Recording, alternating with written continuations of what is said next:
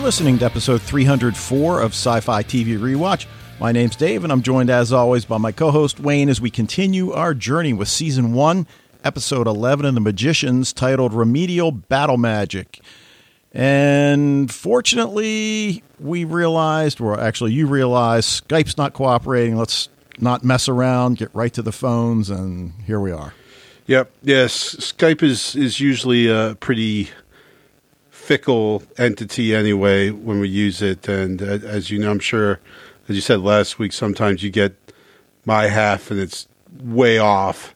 And I know there's times when, like, I'll say something or you'll say something and they'll go to respond and you'll keep talking. And I know, it's just, it's not linked up very well. And so, instead of trying to mess with, we'll just go to the phones tonight and, Yep. And fortunately, because of the way we record, I'm able to tweak things and, so it sounds like there's no gaps.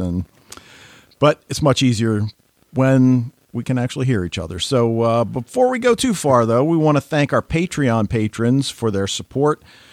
Fred from the Netherlands, Dan, Cindy, and Mike. Appreciate it, you guys. And I've tweaked the Patreon page with, the little rewards that we're offering to our patrons. So if you want to go to the Patreon page and check that out, I don't want to take time to read it each week. I think I read it last week or maybe the week before. So, we'll present that from time to time on the podcast. But, if you do want to contact us, the email is sci-fi-tvrewatch@gmail.com.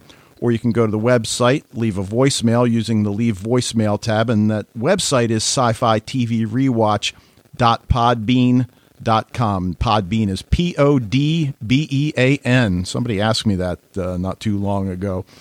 All right. So this is really, I feel like I'm overgrading, which you've accused me of doing from time to time. Right. But I thought this was a really good one. I thought it was okay. Okay. Well, maybe I'll change your mind as we go along. That is entirely possible. Okay, so I won't reveal my grade at this point. In terms of a tip of the week, mine's going to be real quick because it's a follow-up when I brought up the fact that Season 2 of The Rain had dropped on Netflix, and it's a post-apocalyptic virus sci-fi out of, I want to say Denmark. I don't have it in front of me right at the moment. While Season 2 was pretty good, it wasn't great. Season 1 I thought was really strong. Season 2 followed things up. They left it hanging, so it certainly appears they think they're getting a Season 3, but I'm going to pull back on my nomination of The Rain. I mean, if you have time, check it out. It's only 6 episodes, but anyway. Okay. I've actually watched the first 2 episodes, but of Amazon's Good Omens. Have you heard of it? I've seen the first 4. It's awesome. Yeah, it's so good. Obviously, they say David Tennant, I Come Running, so that's a gimme. But great cast, so many people that are in it. It's awesome. Michael Sheen is awesome. Yep. And I didn't have any familiarity with the original text, which I guess was a book that Neil Gaiman co-wrote with someone else, I guess.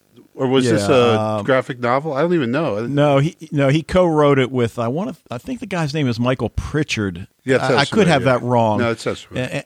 And he died, and from what I understand, this has really been one of Neil Gaiman's goals as a professional to really bring this, to the small screen in a manner that would, really do it justice.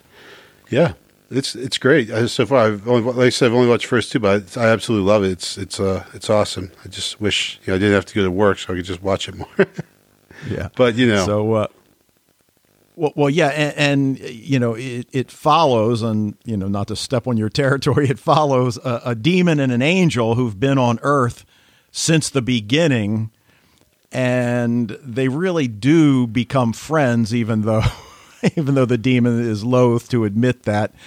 And it's just really funny to watch their relationship, as one's trying to do good and the other's trying to do evil. But he's really not, though. Like, the thing, he's not very demonic, Like exactly. I like when he's got like the two hardcore demons that are sweating him, and they're like, remember the fall and everything. He's just like, I didn't mean to fall. I was just hanging out with the wrong people.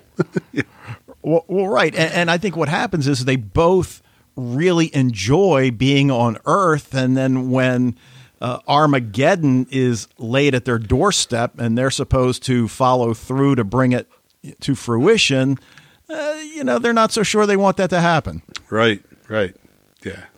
So without giving too much away. Yeah. I think we did a pretty good job of towing the line on this one. Cool. All right. Yeah, that's awesome show. Yeah, my wife and I have been watching it the last 2 nights, as a matter of fact, and she loves it. And again, Neil Gaiman has his hand in Lucifer, which is another show she loves. And, so we'll probably knock out the last 2 tonight if she wakes up. When I came upstairs to record, she was asleep on the couch, so we'll see. I feel like she'll rally. I think so. But, all right, anyway, we're going to talk about episode 11 of season 1 of The Magicians, titled Remedial Battle Magic, written by Leah Fong, who wrote 106 in Practical Applications. And she's also written a lot for Once Upon a Time, directed by Amanda Tapping. So, I didn't know that. There is that aired March 28th, 2016. And, something we've brought up from time to time, I did notice that Jade Taylor is still guest starring. So I don't know what that's all about. I don't know. Maybe she didn't have as much acting in her resume as the others, and they were not sure. And again, we haven't gone ahead, so I don't really know what's going to happen with her.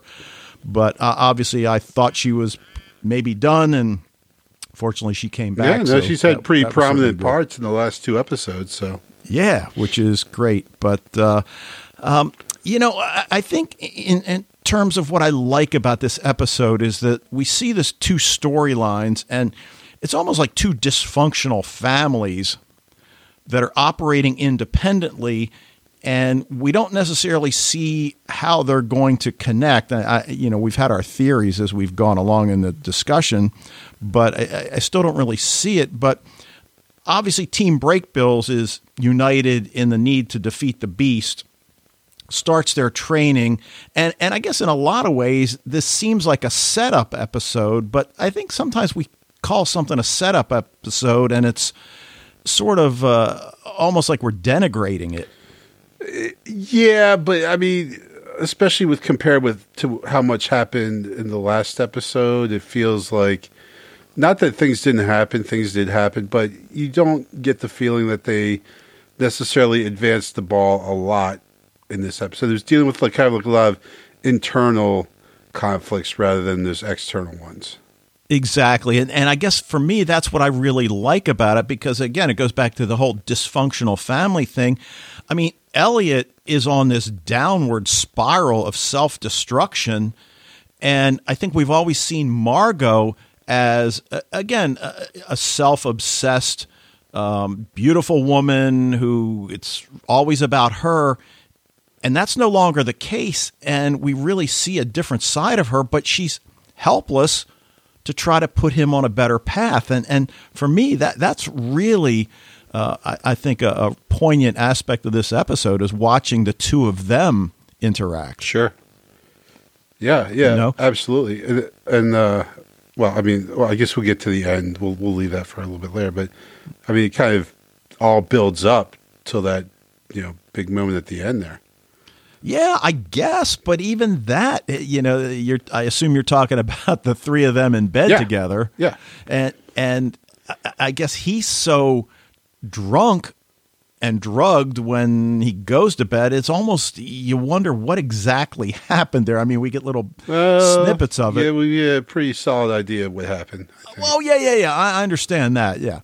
But the other thing is Alice and Quentin's relationship is experiencing difficulties even before she stumbles on the aftermath of this threesome. Right. And it's almost like the reality of what it's like to be in a relationship with Quentin is really starting to hit home. And I guess we could look at it from the other way, because she's certainly got issues herself that for him, so their relationship is struggling. And I guess why I find this so fascinating is because all of this is taking place as they're trying to figure out, is it too strong to say save mankind? I mean, maybe. I'm still trying to figure out, well, I guess, I mean, whatever. I mean, the Beast has access to this world as it is. I'm just not exactly sure what his access to everything. I mean, it doesn't. How much worse is that going to make things? Well, good point. You know, right. Like, I mean, I get the Beast is bad. I don't know. And again, my missing something is entirely possible. I'm just like always like, so what's the big deal? What are they trying to stop, and why is it taking them so long to stop it? You know, if it's so dire and crucial, you know, why is it just taking them so long? For one, and how come, like the adults aren't in on their plan if it's so dire and so crucial? So, I don't know. That's really not my I guess, criticism of this, which I don't know if I really have a criticism, but, I with regards to Alice and Quentin, I really feel like, I mean, okay, first of all, Quentin, you are way out of your league here, bud. So, but you can't, but he acts like he's out. I think that's half the problem with him is, he's always like so insecure, and then he acts like a douche around her. Like, she wants to try, she wants to, and he just wants to do the easy thing, and he basically is telling her that, what your idea is dumb. I'm going to go and continue on with my idea, which is a little bit easier. You keep trying to all that silly working hard stuff and everything. I think that's really the rift, because Penny wants to work on it too. And so we can see those two obviously getting drawn together now. And of course, with Quentin having the threesome with Elliot and Margot, I think this probably, I don't know if it's safe to say that they're dunsies, but I'm pretty sure they're dunsies. Well, you mentioned Penny, and despite the Beast's onslaught on Penny, he's really hanging tough, and he means to be part of the team. And, Professor Sunderland, you mentioned the adults, that if the Beast is really this big a deal, why aren't we seeing the adults more involved? And I guess I feel like they probably are. It's just behind the scenes, but we see Sunderland playing more of a role in the fight. And I certainly like the fact that she's willing to break the rules to help. She gives that little device to Penny so that he can, I guess it wouldn't really stop the voices, but I guess certainly it helps him deal with them a little bit better. Helps him deal. Now, I don't know if it's that I've been watching too much Buffy the Vampire Slayer and reading too much, because I've gotten back into Buffy. I left off at the end of season 4, and I had some more time, and I've picked up with season 5. And so much of Buffy is metaphor, and I'm wondering, I mean, is the Beast a metaphor, or is it something that, even if it is, we're not going to really put it together until we're further into the series? I mean, is it a metaphor for the dark side of human nature? Because certainly Plover, and at this point, conventional wisdom tells us that Plover is the Beast, but conventional wisdom tells us he's definitely not, since the characters are so assured that he is. Right. And that's what I was going to say, that because it seems so obvious that he's not, and then, of course, you and I, as we said last time, we ended up inadvertently getting spoiled about the identity of the Beast. But still, even that makes sense, and we're not going to say who it is at this point, but it does make sense, even though it's not Plover, the person that it is makes sense. Yeah. Yeah. But also, I mean, even if I didn't inadvertently find that out, I would definitely have, I would not be thinking it's Plover at this time.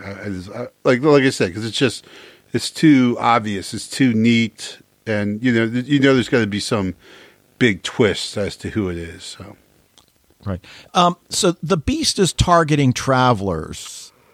Is it just to prevent them from coming to Fillory or revealing his identity? Or, I mean, we didn't really find out. I mean, I guess that's just speculation. Yeah, well, this goes back to what is he actually trying to do and why is that such a big deal?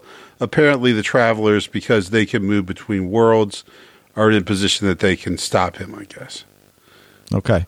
And before they can stop him, he's going to try to stop them, obviously. Yeah, it looks like he's doing a pretty bang-up job of it, actually. Yeah. Now, do they have to go through Neitherland to get to Fillory? I guess I thought, on the one hand, maybe Penny's the only one that really knows the answer to that. But, I mean, is Neitherland going to, I think we said last week, is it going to still play a role? And they mention it this time, but I'm wondering if it's one of those deals that they've got to go through it to get to Fillory, even though it didn't seem like Penny did that last time. Yeah, didn't Quentin went directly from Earth to Fillory, right? That's what I thought. Yeah, like in the first episode.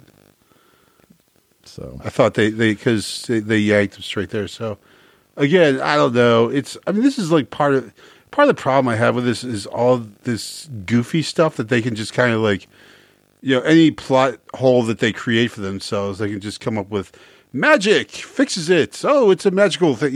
Like I'm not saying they don't have a plan. Obviously, they do have a plan for this, but it's just like I start to get irritated when they just cover over deficiencies of the plot with magic. Was there something in particular you're thinking about? Well, just this whole thing about moving between worlds and everything. Okay. Well, I guess I feel like we'll get more clarity as we go on. Now, I guess you could say that we've only got 2 episodes in season 1 to go, so they better pick up the pace a little bit, and I think that's a reasonable criticism. But Team Beowulf, with Katie and Julia, I really do love how they've started coming together, and we get that one scene where they're, I think it's when they went to track down that I guess she turns out to be some sort of a creature or whatever. And the two of them the two of them are holding hands even, almost just to buoy each other up.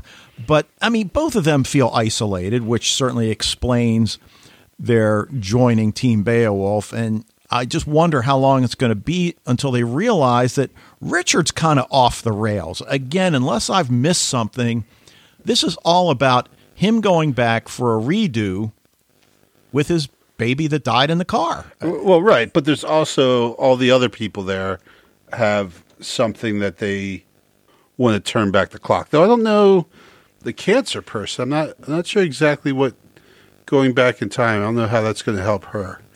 Well, exactly. That's what I was wondering about. And the other ones, I think they might have mentioned in passing what it is. But again, as we said a number of times, when you go back to try to fix things, there are unintended consequences. It rarely ends the way you think it's going to end. So I'm just wondering whether the two of them will realize that and perhaps divorce themselves from Richard's team.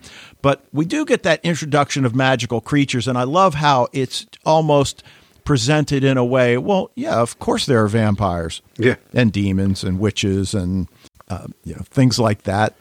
Okay, yeah, I mean, and look, I mean, we're certainly not going to criticize the introduction of that because we spent 5 seasons podcasting about Lost Girl, which was essentially the same thing. Well, if I could take a brief side note here, because it just reminded me of something I wanted to discuss. Because when you had said they weren't making any more Supernatural, I thought you meant that this past season was it. So I was finally able to watch it because it dropped on Netflix recently. And then I got to the last episode. I'm like, well, that sucks. They knew the series was ending. How did they? Because it still is kind of a, up in the air cliffhanger type thing. And then I went and saw that, next season will be the last one. Oh, okay. So, because I was like, hey, that's kind of daring to go there and end like that without any really any resolution at all. But no, they got another 20 episodes. So sorry about that. Okay. And then I like the parallel. Team Break Bills is looking for a way to get to Fillory to confront the Beast, and now Julia has a journey to find the man near the bridge, which we'll talk about when we talk about her story. But I guess I liked the character reveals, and if you want to call it development, I think that's fair to say. But as we've said, look, Team Break Bills is trying to get into Fillory, defeat the Beast. We see that opening, and this is really a dense episode, and I had to go, as I often do, and find a transcript of the episode, because after I keep rewinding and listening again and taking notes, I'm like, screw this. I'm just going to go find the transcript. This whole idea of following Martin into Fillory, and of course, Quentin's explaining that Martin got a line on an enchanted knife powerful enough to tear through the fabric of magic itself, kill a god.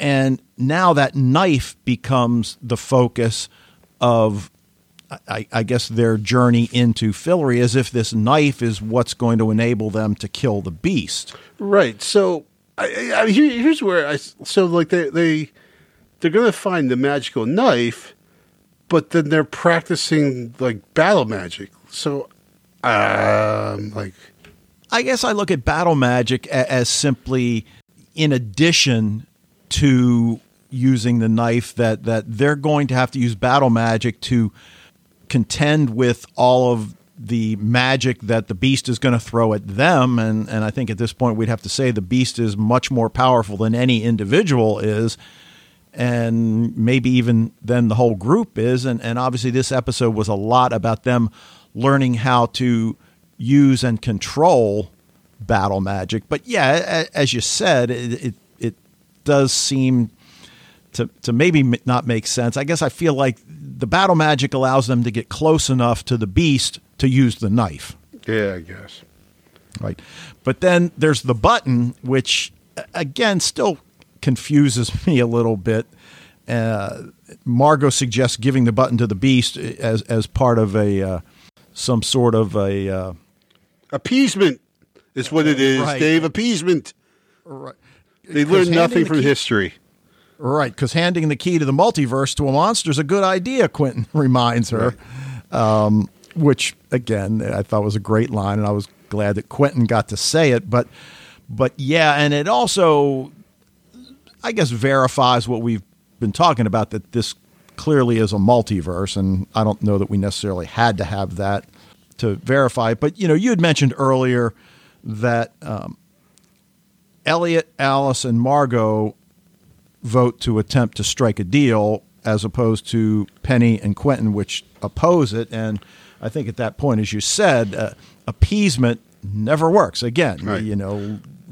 Learn your history. Well, and I guess, again, the rift between Quentin and Alice is that when she, it just appears like it's 2 versus 2, and she's the tie-breaking vote, and she votes with, Elliot and Margot.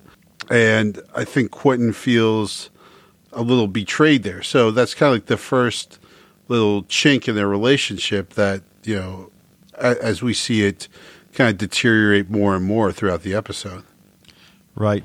Now, I really didn't care for, the scene where, they walk into the classroom and there are dead bodies lying all over the place. And then we realize, okay, at first we think, oh, it's a dream, but they're running probability scenarios to explore different ways to defeat the Beast. And in each scenario, the Beast kills them all, except one where I think they describe it as just being white, which, well, what does that mean? But in each scenario, the Beast comes next week. I forget which one of them says it. So obviously we're pressed for time at this point. This is the point at which we really, recognize how the voice of the Beast in Penny's head is really affecting him. And later, I mean, he just basically tries everything from alcohol to, I assume that's Coke he's snorting. It appears.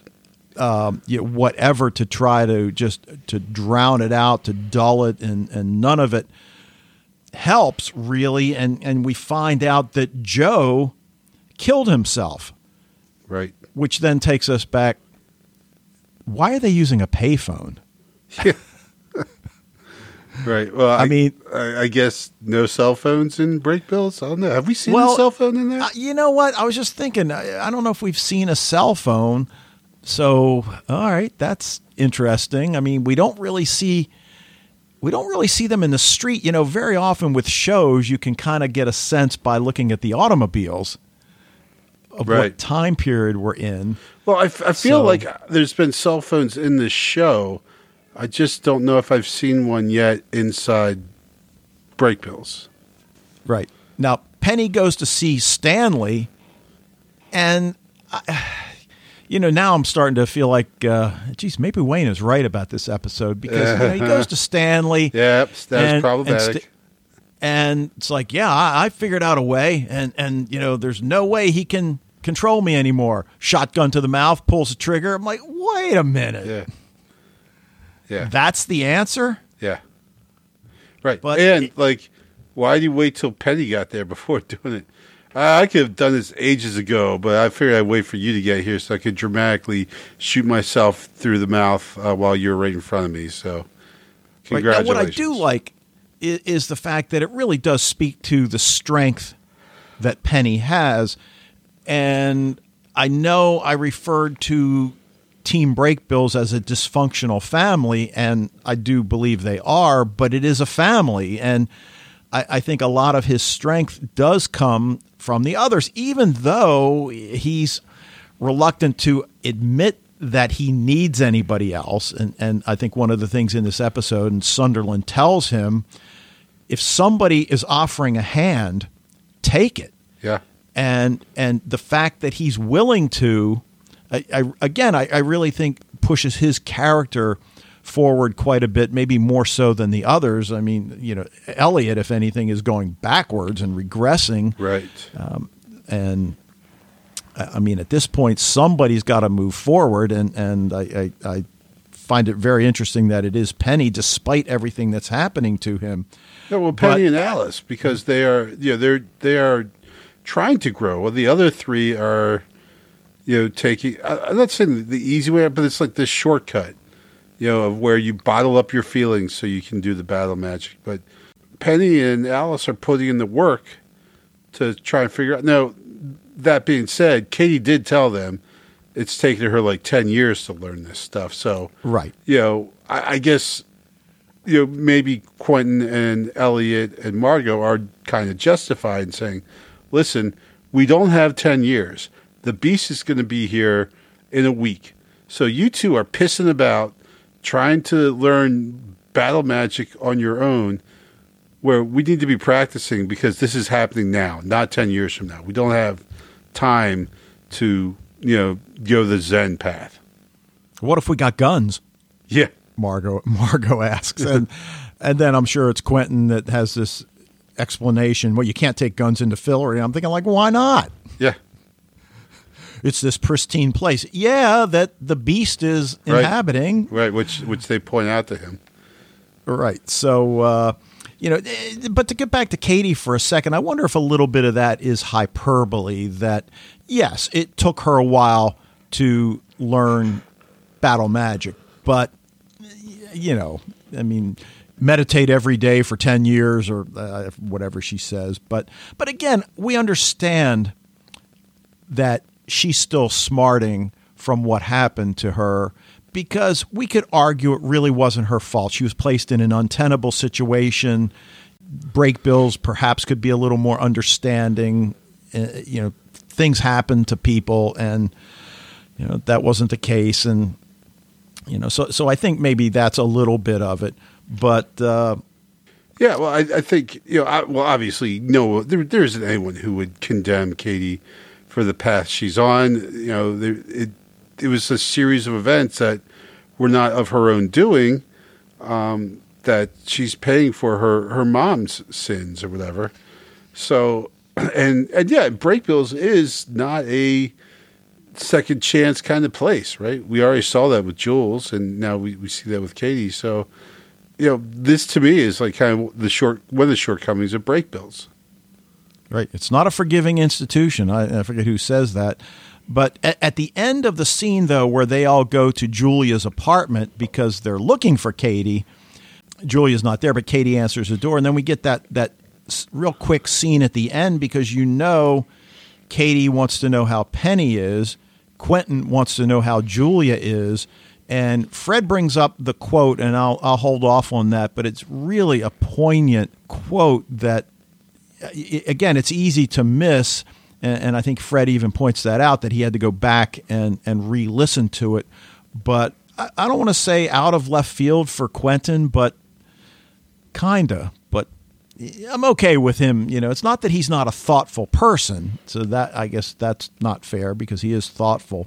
They're out in the woods, and I think this is what you were talking about with Penny and Alice really trying to hone their battle magic skills. But even before it's just the two of them, and that pink liquid in the vials, that's what confused me. That's what I had to go back several times and get a handle on. I don't know if you picked it up right away, what the deal with that was. Well, I assumed that what they were doing is, before they do it, they put their emotions, their feelings in the bottle.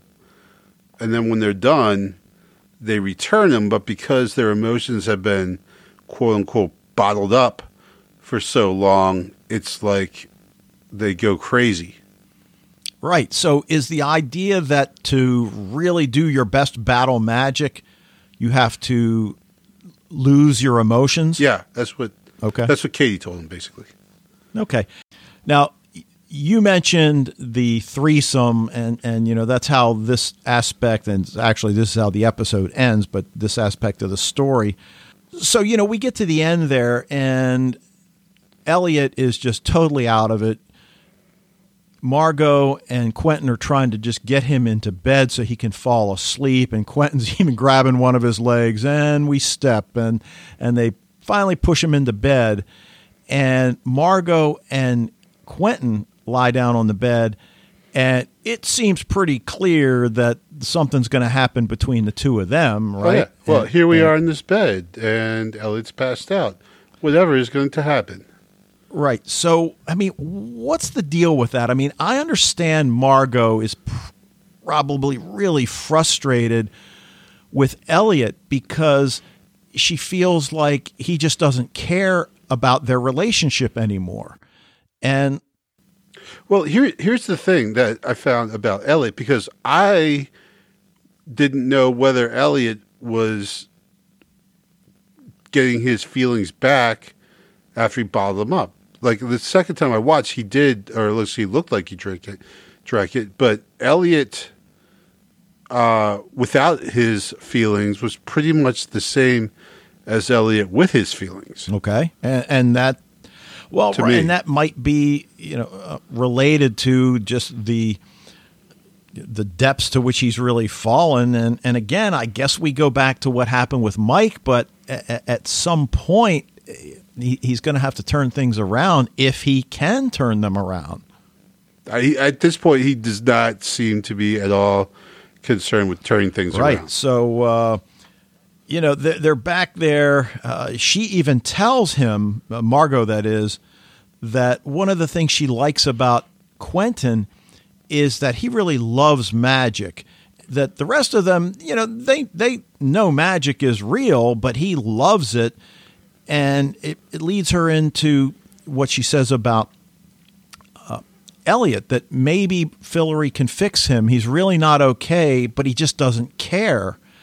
And there's a lot more wrong with him than just a broken leg. And just this helplessness that she's feeling, I don't know that with everything else going on related to the Beast, how anything's going to change to enable Elliot to play a part. It's almost like they just need to leave him behind because he's not going to do them any good. Well, but also he's the one who's already used this battle magic. Well, besides Penny, he's actually done it. So, he's probably, just for that fact alone, he's probably pretty valuable member of the If team. he can get clean at all. But, and then we get the scenes the next morning. Elliot wakes up. Quentin wakes up and looks over, and he's next to Elliot, and then he looks further over in the bed, and there's Margot. And the next thing you know, the final shot is Alice standing there, fully clothed, looking down on them.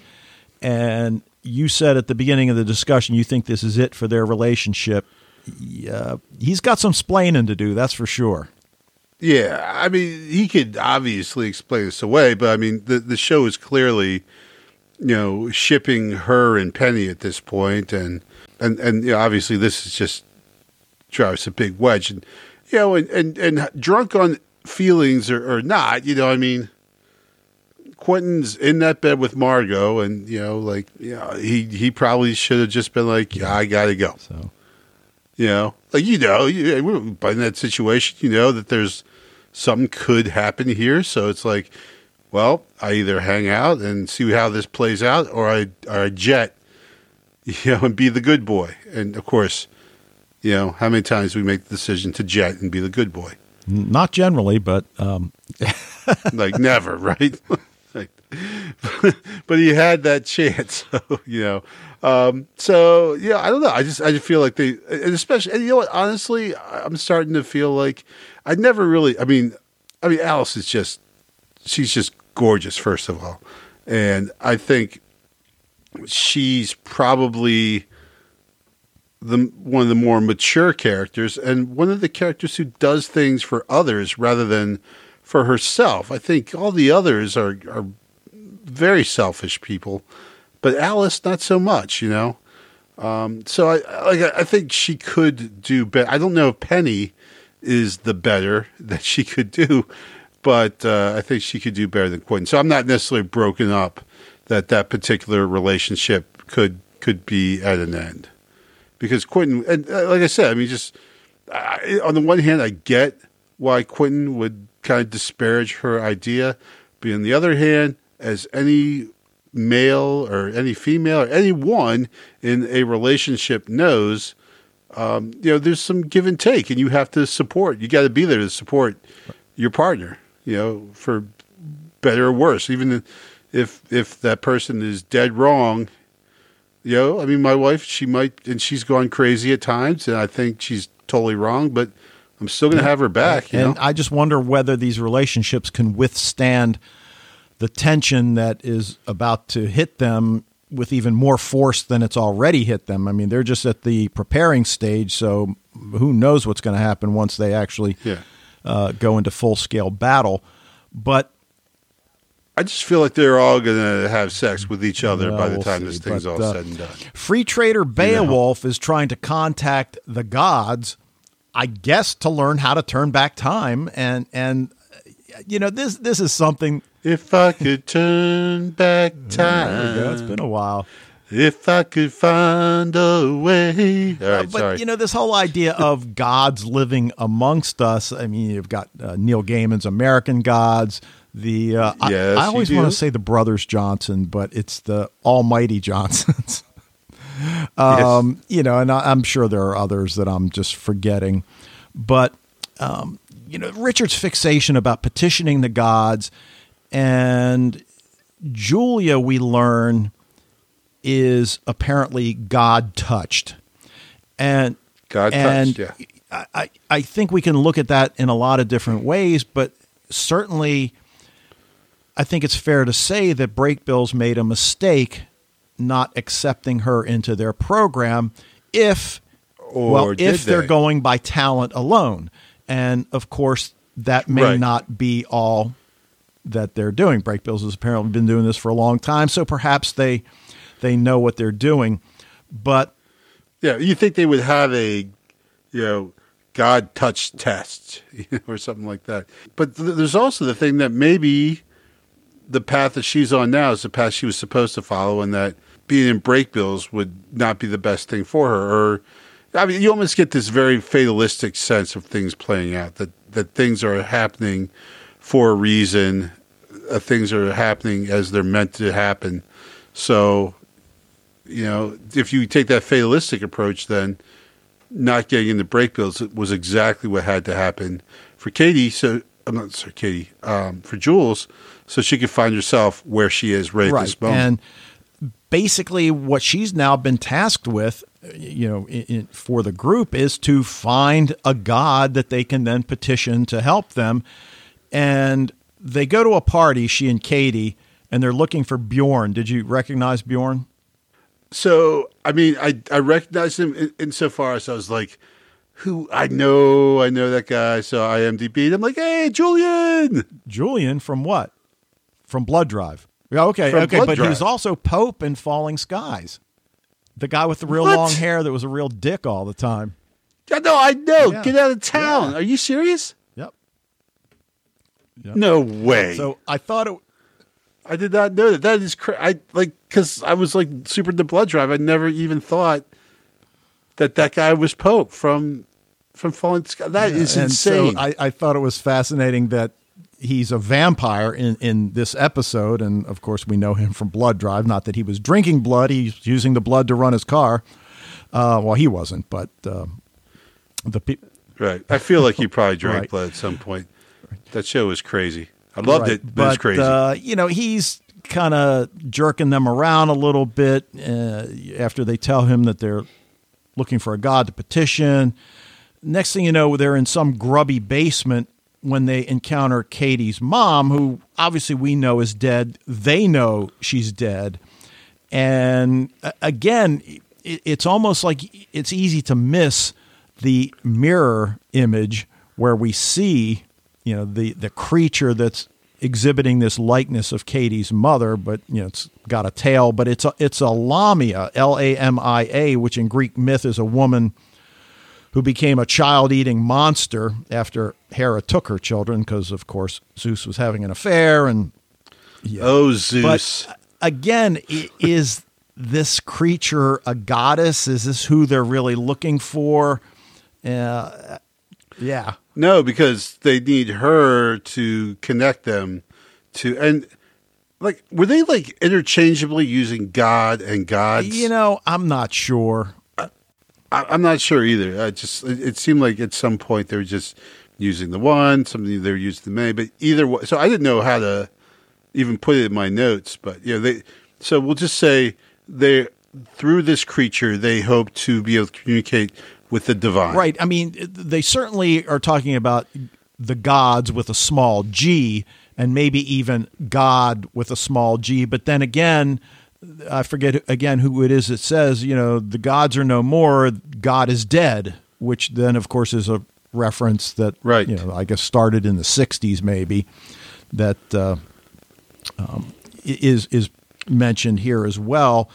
Richard. Yeah, like the 1460s, I think. Richard calls the woman a bitter, half-starved monster who he says has been abandoned by the gods, but he's convinced, he's convinced himself, and he's trying to convince the others that the gods are still out there. We just have to find them. And then the scene that's a little bit confusing to me is that Julia's in her bathroom praying, and I thought perhaps to the Virgin Mary. She says, I want to do good. She and Katie, when they're looking for that woman, she has that can. I'm not sure what it was, a can of beer or whatever, but she wipes away the dirt, and it looked like it was the same image. And according to IMDb, it's Our Lady Underground, which I don't think is actually a thing in the Catholic Church, but, I'm not necessarily the best Catholic, but I have not heard of such a thing. Yeah, me either. But, this whole, what is it that's brought her to the point that she now abandons magic to pray to God or the gods or whatever it is, some sort of a spiritual entity. And, she does apparently get an answer because right. She hears a voice, goes into the kitchen, the light's streaming in, the woman in the white gown appears. Everything has served to pull you closer to me. Right? Nothing you've done has been wasted. So in a sense, it really validates all the pain she's experienced after getting rejected at break bills, and you know, all of these little mini journeys to get her to be a part of Team Beowulf.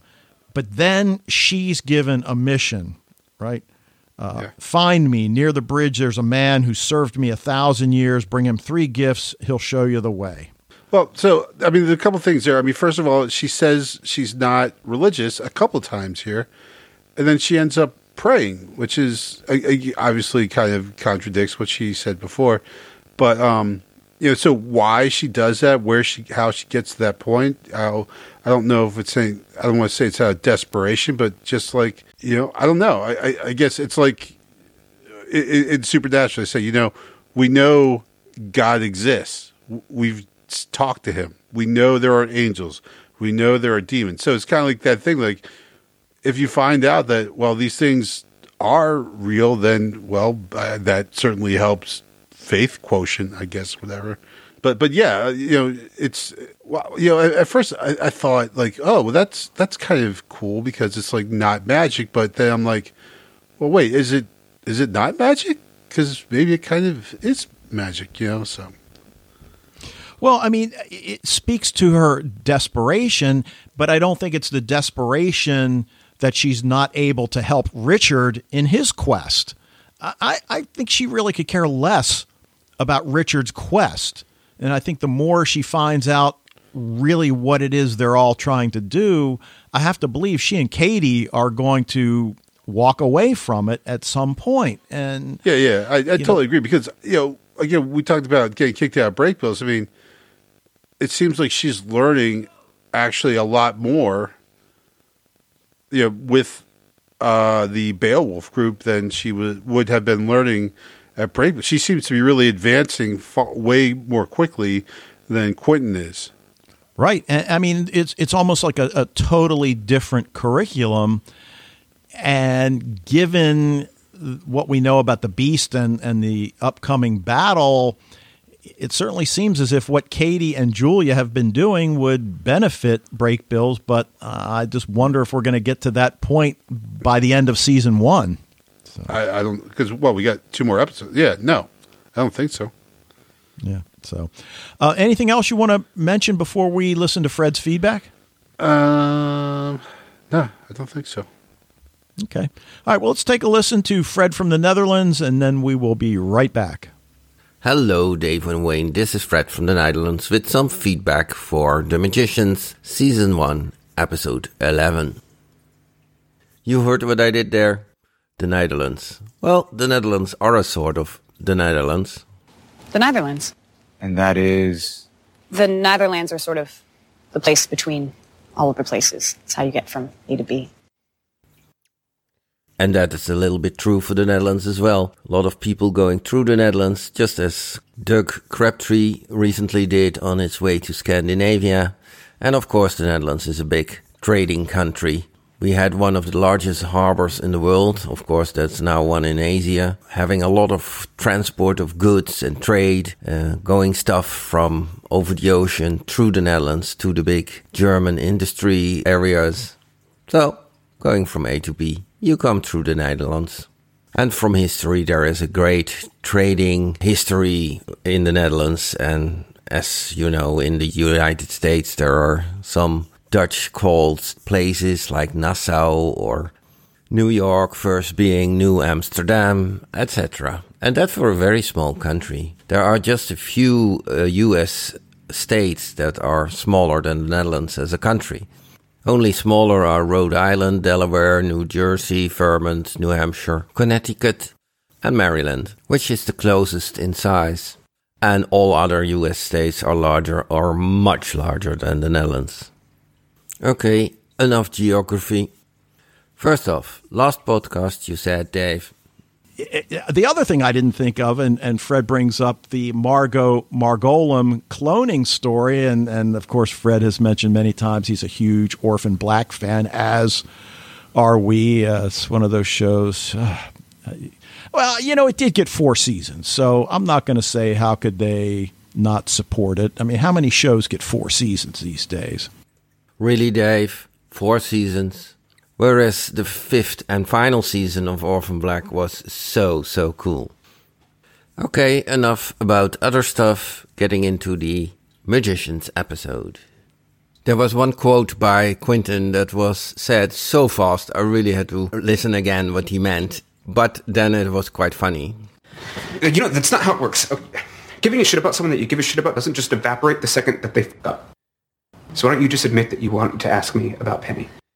When he then finally tells Katie how Penny is doing, she's teared up, but we only see that in a fraction of a second. But I wondered why, because he just hears news about Penny and is happy, or that Penny is doing well and she's happy about that, or she's not happy at all and she's actually not believing Quentin and know he's lying and realizes that Penny is not doing well at all. Nice scene change, by the way, than when Quentin says, Yeah, it's extra broody. You know, it's Penny, it's fireproof. It's like cockroaches, he'll survive the nuclear winter. And then we see Penny really in a bad shape. I have one question about Margot giving an expression.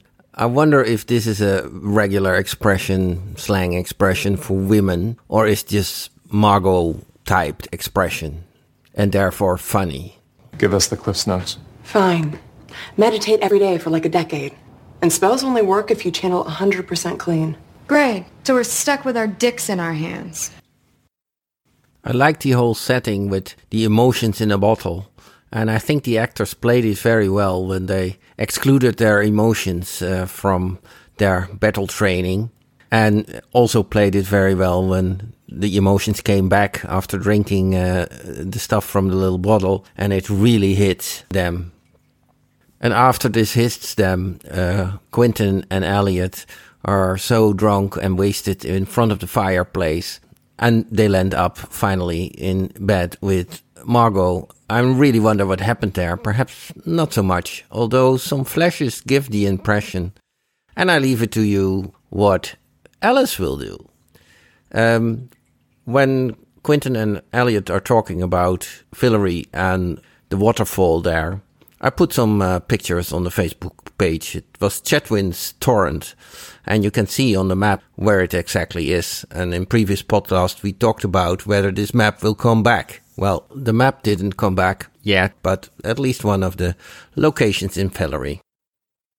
Okay, last thing. I tried to do a voice comparison between Plover's voice from episode 9 and the beast that we hear at the beginning of this episode when they try to do the spell and they all die, and the voice that Penny always hears, to find out if Plover is the beast. And also to find out if the voice that Penny hears in his head is really also the beast. We assume that, but I'm not completely sure that's the case. 1. Plover from episode 9. Some things just aren't fair. We can't make sense of them. Let's have tea, Come on. Us left behinds ought to stick together. Oh, I have the best news. I am so close to figuring it all out. Wild magic. Too strong to do with human hands. I'll have to grow another finger. Can you imagine? 2. The beast in this episode. You think you're hiding, don't you? Sleep tight, went in cold water.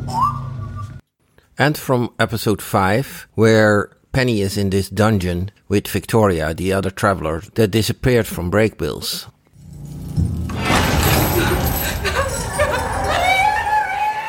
You sound talkative today, Victoria. Are you ready to talk? I can wait all day. Hello. 3. The voice in Penny's head. She bleeds so easily, poor little thing. I barely touched her. You can end it. Shut up. Just end it. Shut up. Shut the hell up.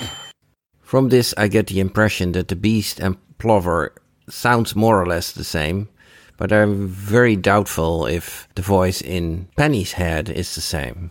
Well, we just have to be patient and find out. Unless you have encountered a spoiler. One other thing I noticed when I went back to earlier episodes to find these audio fragments, I noticed when the Beast is pulling out the eyes of Dean Falk and he puts them on the table, that the hands of this Beast are quite young and don't look like the hands of somebody with Plover's age. Okay, that was all for now. Till next time, 2 episodes to go and then we go into Dark. Greetings, all the best, Fred from the Netherlands. Okay. All right, so the one thing I want to mention, that Fred points out that Quentin says, that's not how it works. Giving a shit about someone that you give a shit about doesn't just evaporate the second that they fuck up. And Fred mentions that he really had to listen again to hear that. And, I mentioned that a few minutes ago in the discussion.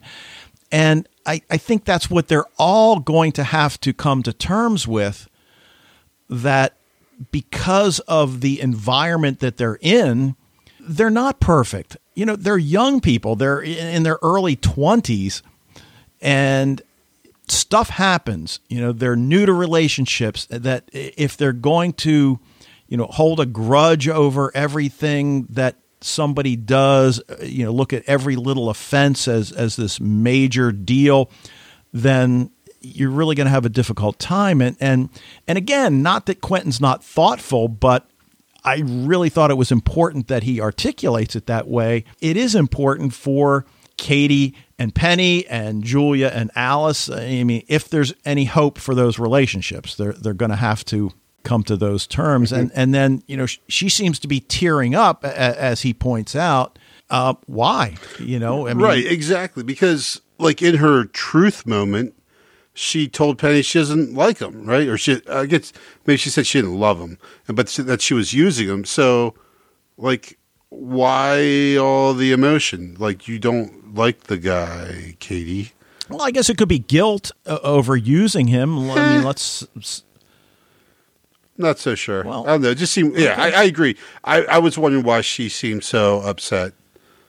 Well, and I also think it could be one of those deals where it starts out that she's using him, and that as she spends more time with him, she really does develop affection for him, and maybe she doesn't love him yet, but it's maybe on that path, and she's tearing up because the recognition that we could have had something, but I screwed everything up. So, yeah, I mean, it really is. I don't want to say the most complex relationship, because obviously Quentin and Alice is pretty complex as well. Especially now, yeah. Right. But yeah, you're right. It is pretty complex. So yeah, it is. You can't just dismiss human emotions, so easily and everything. So. Right.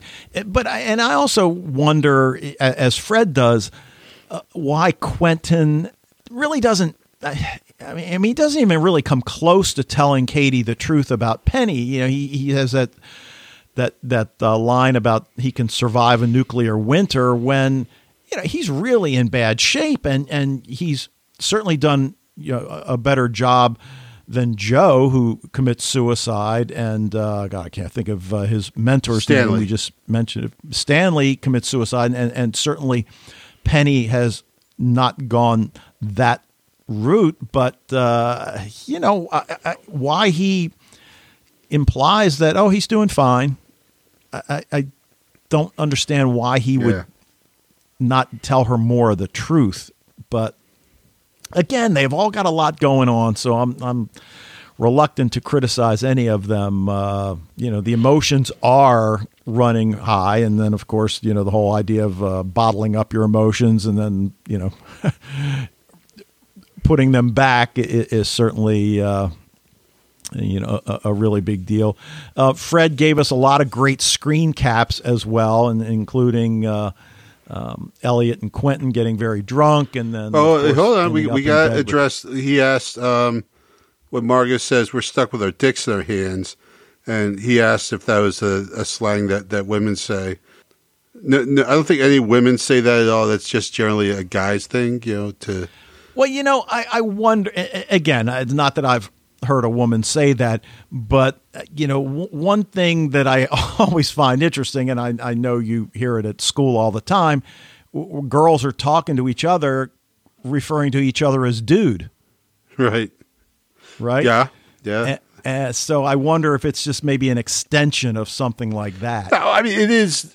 It's definitely it is a saying in English, and most famously in The Godfather, right, where Sonny says, "I don't want my brother coming out of there with just his dick in his hand," suggesting being powerless.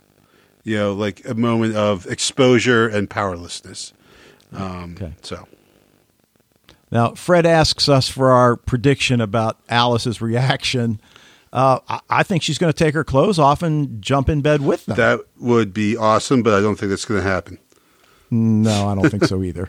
I think she's basically going to tell Quentin that that's it. Yeah. I think she has so much going on, and again, I think the fact that he did not have her back when they were trying to decide what to do earlier on is just another nail in the relationship coffin. So I think she's going to just tell him that's it. The fascinating thing going forward is going to see how they all can work together now that they've got this increased baggage to deal with. Right.